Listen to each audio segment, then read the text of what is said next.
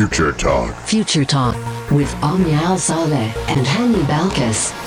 Welcome back to Future Talk right here on Pulse 95. It is me, Hani Balkis, with Omnia Saleh, bringing you everything you need to know that was happening in the tech world, in the UAE, and around the world. Ladies and gentlemen, we have very big news coming out of Elon Musk and out of Tesla, because Elon Musk is saying that autopilot was not used in a Tesla car involved in a fatal accident. We do know the big ethics behind Tesla and autonomous vehicles, and Tesla just looks to be under fire. Yes, indeed, especially because this is not the first time Tesla has crashed, and this time it was a very fatal accident that took the life of two individuals. But coming up on Future Talk as well, we're going to be telling you all about Facebook's attempts at competing with Clubhouse. They are recently planning to launch a new social audio product. What are they, and how can they come in handy? We're going to be giving you all those details in just a few moments. Even though I don't think anyone can perfect what Clubhouse perfected, we'll see what Facebook does have in store. But ladies and gentlemen, we do know right here in the UAE and in the Gulf region, it does get a little bit of hotness,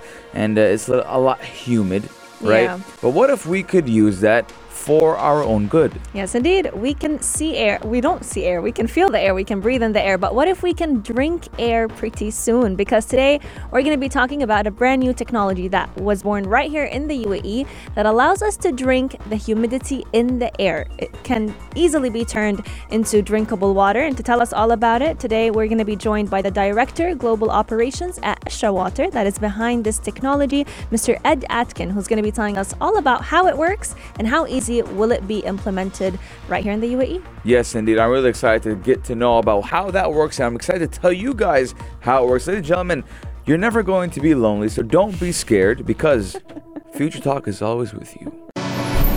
Pulse 95. Daily digital news.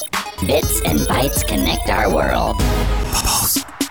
Self-driving cars have always been a dream come true for many people. We've talked about them for many years, and now that they're slowly becoming a reality, a lot of people are excited to buy one, to own one, and to even drive one.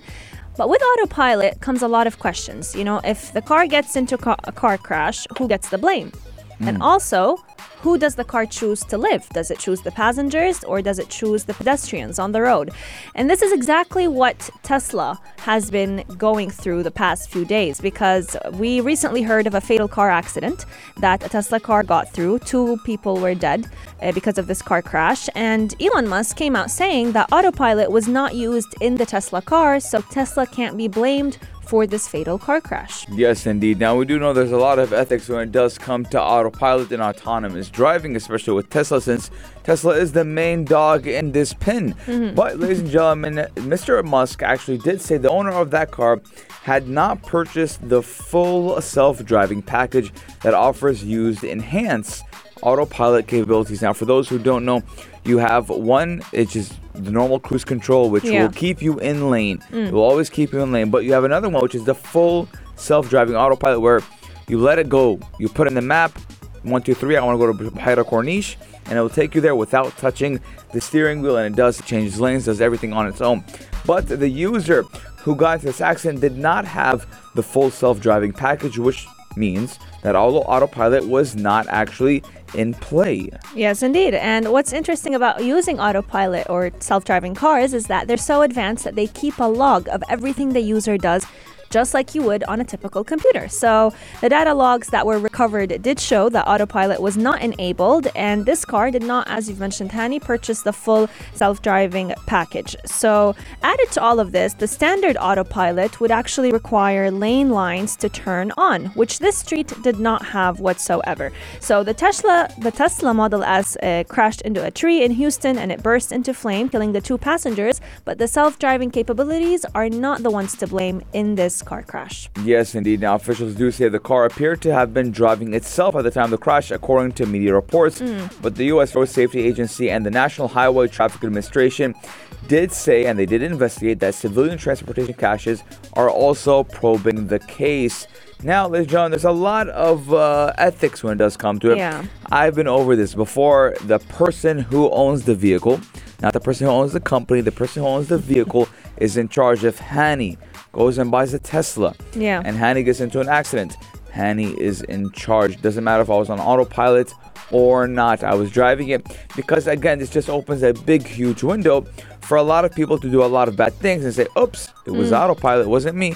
I just ran over 18 people. It was autopilot. It wasn't me. And you're definitely right about this, because in this case, the person owning the car, he had an option to go ahead and buy the full self-driving package that Tesla offers. And the difference between both is, just like you mentioned, the autopilot driver assist feature, it's a standard in all Tesla cars. It will assist you if you need it to. But the full self-driving is what you go ahead and pay an extra, I think, $10,000, almost $10,000 for. So what Elon Musk came out saying is that when we look at statistics actually show that when Tesla is driving an autopilot with the full self-driving capabilities, it is almost 10 times less likely for a vehicle to be involved in an average car crash than a non-self-driving car would be. So in the bigger picture, having a self-driving car is safer because it can reduce human error, which machines do make mistakes, but it's a lot less than what humans would do. Yes, indeed. And I mean, that autopilot feature is quite pricey. It does go for $10,000, or in the UAE, you do have that option for 30,000 dirhams. Now, after that accident, Elon Musk's net worth actually shaved around $5.5 billion. Now, $5.5 billion is not a little amount of money, and it did drop 3.4% on the shares to $714 per share. So those investors got a little bit of ouchiness. Now, ladies and gentlemen, it's up to you to let us know your guys' thoughts. 4215 do us lots, or on our Instagram at Pulse95 Radio. Should Tesla be held accountable, or should the driver, the person who purchases the car, be held accountable? We're going to be taking a short break, but when we come back, we're going to be telling you what's in Facebook's latest social audio products. And if you don't trust a Tesla, I guess you could take yourself home. You're listening to Pulse 95. Pulse 95. Riddle me this, riddle me that. Riddle me this, riddle me that. Ladies and gentlemen, this is the time where we give you a riddle. And if you can solve that riddle by 9:30 tonight, you're going to get a prize worth 500 dineros, 500 dirhams. It's a lot of money.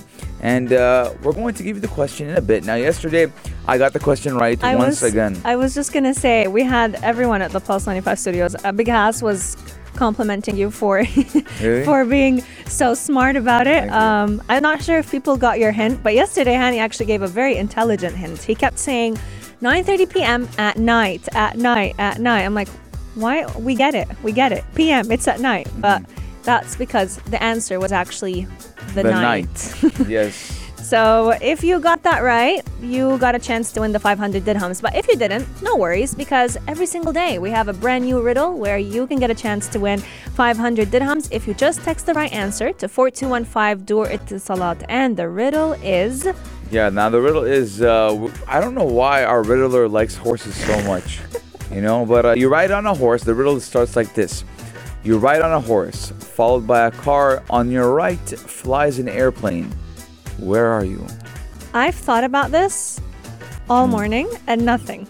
Like nothing. I thought it could be a field or I don't know. I have no idea. But we'll repeat it once again. You ride on a horse, followed by a car. On your right flies an airplane. Where are you? Yeah. Do you have any hints today? Not yet. Okay. I'm getting my thought process going on. From the first time I read it yesterday, the other riddle, it took me a while to get it, but so I'll get it soon enough. But if there are any hints, you'll get them by the end of Future Talk. Yeah, you'll get them by the end of Future Talk. But let's go and talk about something happening on the Facebook, ladies and gentlemen. And we do know that Facebook always likes to not copy but compete with other social networks, and Clubhouse being the ones that's been hurting a lot of social networks.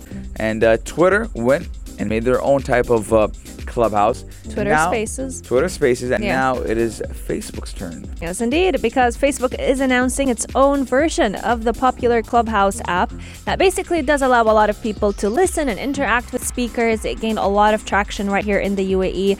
But the platform that they're launching is called the Live Audio Rooms. It's going to be available for all users on the Facebook application by the month of June. But it's also going to be available for public figures to go ahead and host conversations. So it is basically a copycat of Clubhouse. They're making live audio both accessible and discoverable. So as a public figure, if you choose to host a certain conversation, your ideas will be heard by the audience, and they also be able to find you through the application Facebook on your smartphone. Yes, I mean, the company is currently testing that live audio rooms on its group's platform, which is used by 1.8 billion people every month. Now, we do know that Facebook is finally entering the podcast industry, and within the next few months, users will be able to listen to podcasts directly on the Facebook app. Now, more than 170 million people are already connected to various podcast pages on Facebook. More than 35 million people are members of groups related to podcasts. Now, did you guys know that a lot of people listen to podcasts throughout their day, especially people who commute long drives every day? Yeah. I didn't know that. A lot of people. And what's interesting about it is a lot of people actually use Facebook to market these podcasts. They feel like it's the platform where they can just post their link and people can easily access it. But the annoying thing is people always have to leave the Facebook app to be able to listen to those podcasts. But soon enough, Mark Zuckerberg wants everyone to be glued on Facebook and not leave it at all. They're also going to be introducing a brand new tool called Soundbites that will allow users to record brief voice messages and post them on their newsfeed, just like you would with texts, pictures, and videos. So not only can you send voice notes over Facebook Messenger, but now you can even post them on your newsfeed. And over the next few months, a lot of Instagram, Facebook creators will be able to make the most out of it. Let us know, which feature are you most excited for that Facebook is launching? Is it the Soundbites voice note feature? Is it the podcast ability that now you don't need to leave the Facebook app? Or is it the Clubhouse mock-up? Yes, indeed. Ladies and gentlemen, we're going to be taking a short break, but when we come back, we're talking all about drinking air. Pulse 95. This is Future Talk. Future Talk. Future Talk with Omnia Saleh and Hani Balkis. We breathe in air and we feel it every single day, but not every day can you say, I go ahead and drink air. And right here in the UAE, we have lots of humidity. Summer is just around the corner and we're going to be feeling it even more. So what if we can take this humidity and turn it into drinking water? Because one company right here in the UAE has made this become a reality. Joining us today is Director Global Operations at Ashra Water, Mr. Ed Atkin, who's going to be telling us all about how this technology actually works. Welcome to the show. Omnia, Hani, thank you so much. It's an absolute privilege to be here. We love your show. We're Thank excited you. to have We're you. really excited. I mean, we were telling you about the Arabic saying, right? Kol hawa. Yes. And if any Arab mother is tuning in right now, she'll probably know what kulawa means. Yeah. But it basically means to, if your kid is just being a little bit annoying, you just want them to stay quiet for a little bit. But your company is changing the concept of eating air or drinking air to be a lot more beneficial. So can you talk to us a little bit about how does this work? How can we go ahead and drink air? Okay. Well, I'm going to start off with a statistic. Okay. Which is pretty mind-blowing. So it may surprise you to realize that there are 37 billion gallons of water in the atmosphere just as humidity. Wow. And so this is like an untapped resource, right? And we have a technology that allows us to condense this and then treat it in a way that creates incredibly pure, high-quality drinking water. And so, you know, we're in the business of really providing a new way to for people to have water security and to not use single-use plastic bottles, which, you know, we all know are two huge issues of the time right now. 100%. And it's crazy Sustainable, to think. Yeah, it's crazy to think that we can make the most out of this humidity because it's there. It's not being It very used. much is. Everyone who lives in this part of the world knows that. Is humidity more likely on the high at night? You're absolutely right, I Hani. wanted to ask that question because sometimes, you know, you go out at night and you see your car, it's like as if it's raining. Yeah. But it's nothing. Yeah, it's interesting. So let me just explain a little bit about the concept of relative humidity. Yes. So what's not terribly well understood, when people talk about, people know what temperature is, we all know about that, and we talk about humidity. Oh yeah, it's 40% humidity, it's 60% humidity, heaven forbid it's 100% humidity. And you know, we talk about relative humidity, and the humidity is relative to the temperature. So 50% relative humidity at 30 degrees is is less water or is less humid than 50% relative humidity at 50 degrees. So as the temperature increases, exactly, the humidity. And this is the key point. This is exactly the key point, because if you can then force that air to change temperature and therefore get it to the point where it can no longer hold that humidity to which it is relative, then you have a really exciting moment where that water falls out of the air. You know, this reminds me of the good old science class back in first grade and so second grade, where we get the water to, evaporate or boil, and then we put the lid on top to turn it into water. Very clever. So if we can you get an A in your in your physics. Is it physics or chemistry? Somewhere.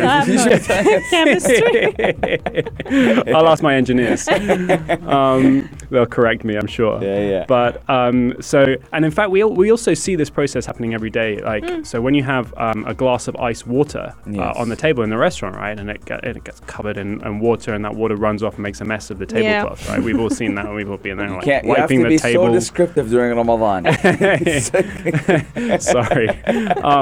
And so what we get is, so the process is twofold. One is, the clever part is the sensors in the technology being able to understand the temperature and the humidity in the air, and then understanding how much they need to drop the temperature of that air so it reaches what we call its dew point, and then being able to push that air at the exact right temperature across what we call condensation coils, which is a bit like the glass of ice water on the table of the restaurant, and also having a really clever coating on those condensation coils so that water just runs straight off and exposes the coil again, so it's not sort of covered in water, but that water runs off and allows more air to come in contact with it and more water to be generated. And so you can create this incredibly efficient technology process of generating water. That is very interesting, and I do have a lot of questions for you today. Same here. But if anyone does have a question, text in at 4215, do it slot or on Instagram at Pulse95 Radio. We're going to be taking a short break, but when we come back, we're talking all about air. Pulse 95. Check this out. Check this out. Pulse 95. Right here on Future Talk, we always talk about crazy inventions. You name it, we've talked about it. But the invention that we're talking about today, I think, has got to be one of my favorites, because it's something that I would have never thought could be possible. We breathe in air, but I didn't think we could drink air. It is part of our daily life. Every day, literally, most of the year. And we see it happen a lot, especially for example, you're boiling some water to make some tea. You see it happen, but it never really came to you until the right mind thought of it. Yes, indeed. And today we're talking to one of those bright minds that was actually behind this technology. Ed Atkin is joining us today. He is the Director Global Operations at Ishara Water, which, again, is a very innovative name. Thanks a lot for joining us, Ed. It's been a great conversation with you. Thank you so much. It's a pleasure to be here. It's a pleasure to have you, Ed. Now, let's go and talk about the purity of the water and how is it maintained. Okay, well, we spoke a little bit about how the water is generated. Yes. And what's really cool about this water is that once it is made, this water is the purest water that you could ever imagine. This has never touched old pipes, networks. It has never been in contact with chemicals in the ground. And so, what you have is such pure water that, if you were ever badly behaved at school and you drank like the laboratory water, that sort of sterile water, and you realize that actually it doesn't taste of anything. That's kind of what it is. And so we actually have to add minerals and salts back into the water in order to give it the taste and flavor that people are like, oh, okay, that tastes like bottled water. That's really nice. And that's a really exciting part of what we do, and a clever part of what we do, whilst also keeping the water really fresh and healthy. And as part of that is to treat it. So we treat it with ultraviolet light, which is a very clever and very healthy and natural way of keeping water fresh. And then we also have a very sophisticated filtration system. And then it is chilled, and so when it comes out, it's effectively once we've run it over what we call our mineralization chamber, that is really that is mimicking as if that water was in a natural aquifer and coming out of a mountain spring. I was just going to say it's coming from a spring. Exactly. So if we're walking through this process all together, you first get the humidity in the air and you produce it, and then you run it through the machine to condense it, and then it turns into water, and then you also treat that water to make it taste like the water we all drink. That's exactly right. Now I have a question. Yeah. That might sound dumb. Okay. But there's no such thing as a stupid question, honey. Everyone knows that. But I feel like we're in science class. Since we're taking humidity, will that reduce humidity in the environment? Oh, that's a very good question. And we're actually involved with some very clever scientists doing like airflow, computer assisted sort of analysis of this. But everything that we've seen is the short answer is no. We talked about the 37 million billion gallons of water in the air at the beginning, and that's just such a phenomenal amount that it's not going to make any difference. In fact, interestingly, we have some of our products are designed for indoor use, right? And actually, when you're in an air-conditioned environment, your air conditioning works better when you have a lower humidity.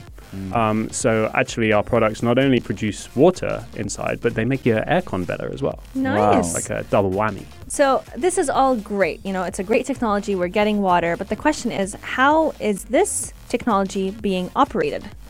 Is it consuming a lot of electricity? How much electricity is it consuming? That's a really good question. Obviously, it takes some energy to run these products. But for example, our machine that makes 30 liters a day, or even our machine that makes about 100 liters a day, is not using any more energy than an air conditioning unit.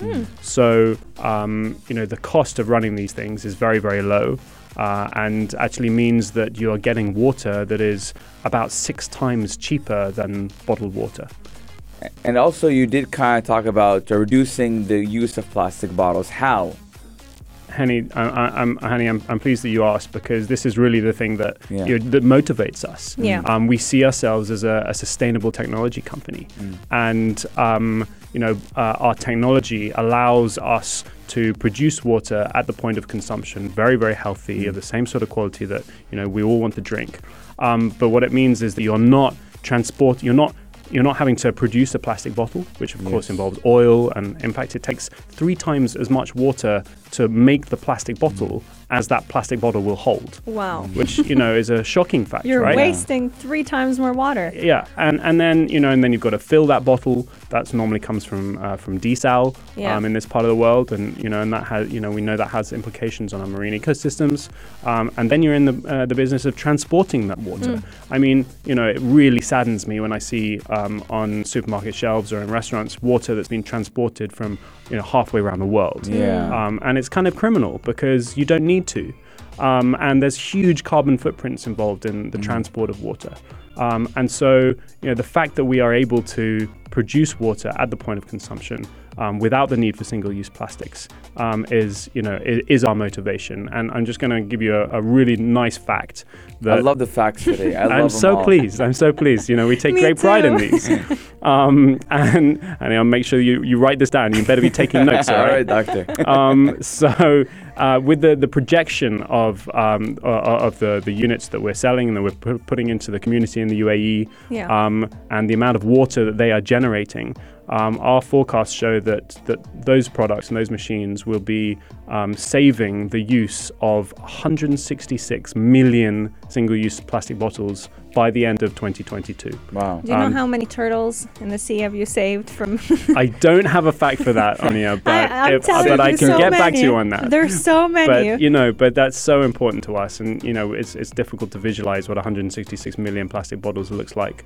But I think the numbers speak for themselves. Absolutely. And I mean, when you think about it, we talk about recycling, we talk about disposing these plastic bottles in the right way, but what if we can reduce them to begin with? Yes, absolutely. And this is exactly what we're also going to be coming back to talk about, how you can find these or this form of technology where you're able to drink water from air at your own home.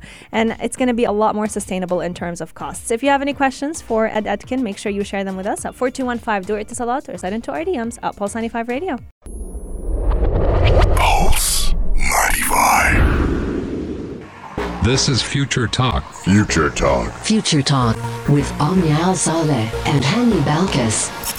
Whenever we think about the one thing that we can't live without, the first thing that comes to mind is air, and the next thing is water. And today we're talking about both of those things because there's a form of technology that can turn the humidity in the air into drinking water. And it's available right here in the UAE. You guys have been very excited about it. We've already been getting questions about how they can find it and where they can find it. And to answer all those questions, Ed Atkin, Director Global Operations at Ishara Water, is going to be giving us all of them. Now, before we jump into the questions, that obviously has been a very, very good time with you on the show, and obviously we have been getting text messages in, and they do want to know the website where someone could contact you guys. Okay, Hani. So the website for Ishara Water is isharawater.com. Oh, believe it or not. Believe it or not. So ESHARA water.com. And there you can find all our contact details, and you can see our products. And you can see, how some of the technology works as well.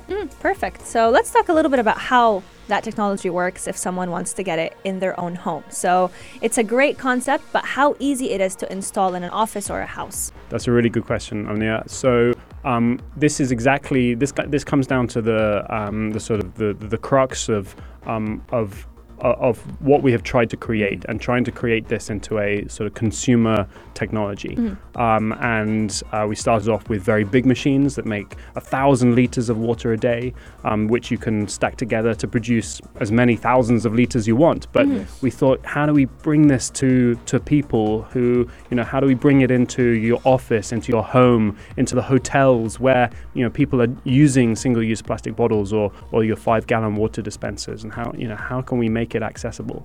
And so our engineers got to work, and they did a lot of clever stuff. And out the back of that came our smaller range of products, which are really designed for indoor use. We've got a 5-liter product which is going to be released later this year, and we've got a 30-liter machine which, as I was saying earlier, is designed for indoor use. So it's really designed to replace your 5-gallon water dispenser. It's the same sort of size and shape, but it looks much cooler and much more futuristic, as you would expect. So those are our our sort of products that are designed for a consumer audience, a consumer market. And then, as I said, we've got our slightly larger products which are for outdoor use. We've got something that makes 100 liters of water every day and 1,000 liters of water every day. And we're even working on a concept of essentially a water farm, like a solar-powered water farm, which is going to produce hundreds of thousands, even millions of liters every day.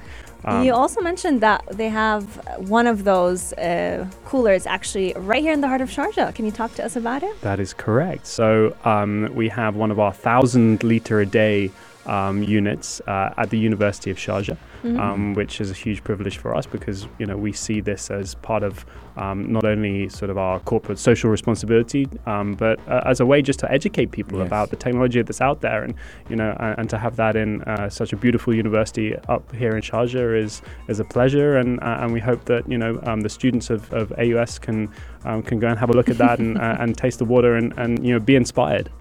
I'm already inspired. I mean, I do want to try that water though. I do want to try that water. But you did talk about solar energy, and you talked about how you can use the machine using solar energy. Let's talk about how much energy and electricity these machines do consume. Sure. So as I mentioned earlier, it sort of it depends on the size of the machine and how much you pay for that for your power, whether you're on commercial rates or residential rates. But really, these units are very cheap to run. They're producing on average a liter of water for about 25 fills.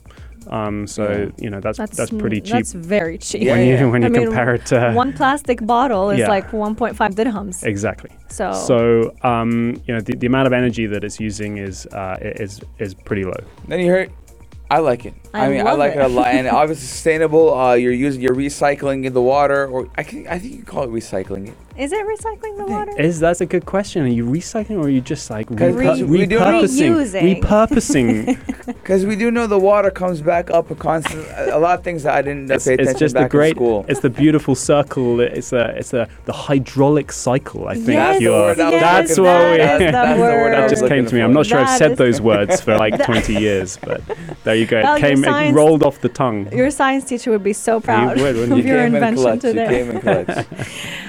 Atkin, thank you so much for joining us today. We wish you the very best with Ishada water, and we hope to find it in every place right here in Sharjah and all around the UAE. Omnia, Hani, thank you so much. It's been an absolute pleasure. It was a pleasure. We really had so much fun, but unfortunately, the fun is going to come to an end because Yes. we do have the halftime show. The only place at 3 in T-minus 6 minutes. Yes, indeed. But before we leave you to find out the latest on what is happening in the world of sports, we want to give you a quick riddle. So Yes. just a reminder, you get a chance to win 500 dirhams if you send in the right answer to 4215 door itisalat before 9:30 p.m. And the riddle is, you ride on a horse followed by a car. On your right flies an airplane. Where are you? Well, I'm going to say it one more time. You ride on a horse followed by a car. On your right flies an airplane. Where are you? Text in your answers at 4215 door itisalat or on Instagram at Pulse95 Radio before 9:30 p.m. Evening Karak with Michaela Atiyah and Aisha Al-Mazmi will be announcing the winner, and you got a chance to win 500 dirhams. Yes, indeed. You can catch us again tomorrow, same time, same place, from 2 to 3 p.m. only here on Pulse 95. This is Pulse 95. Tune in live every weekday from 2 p.m.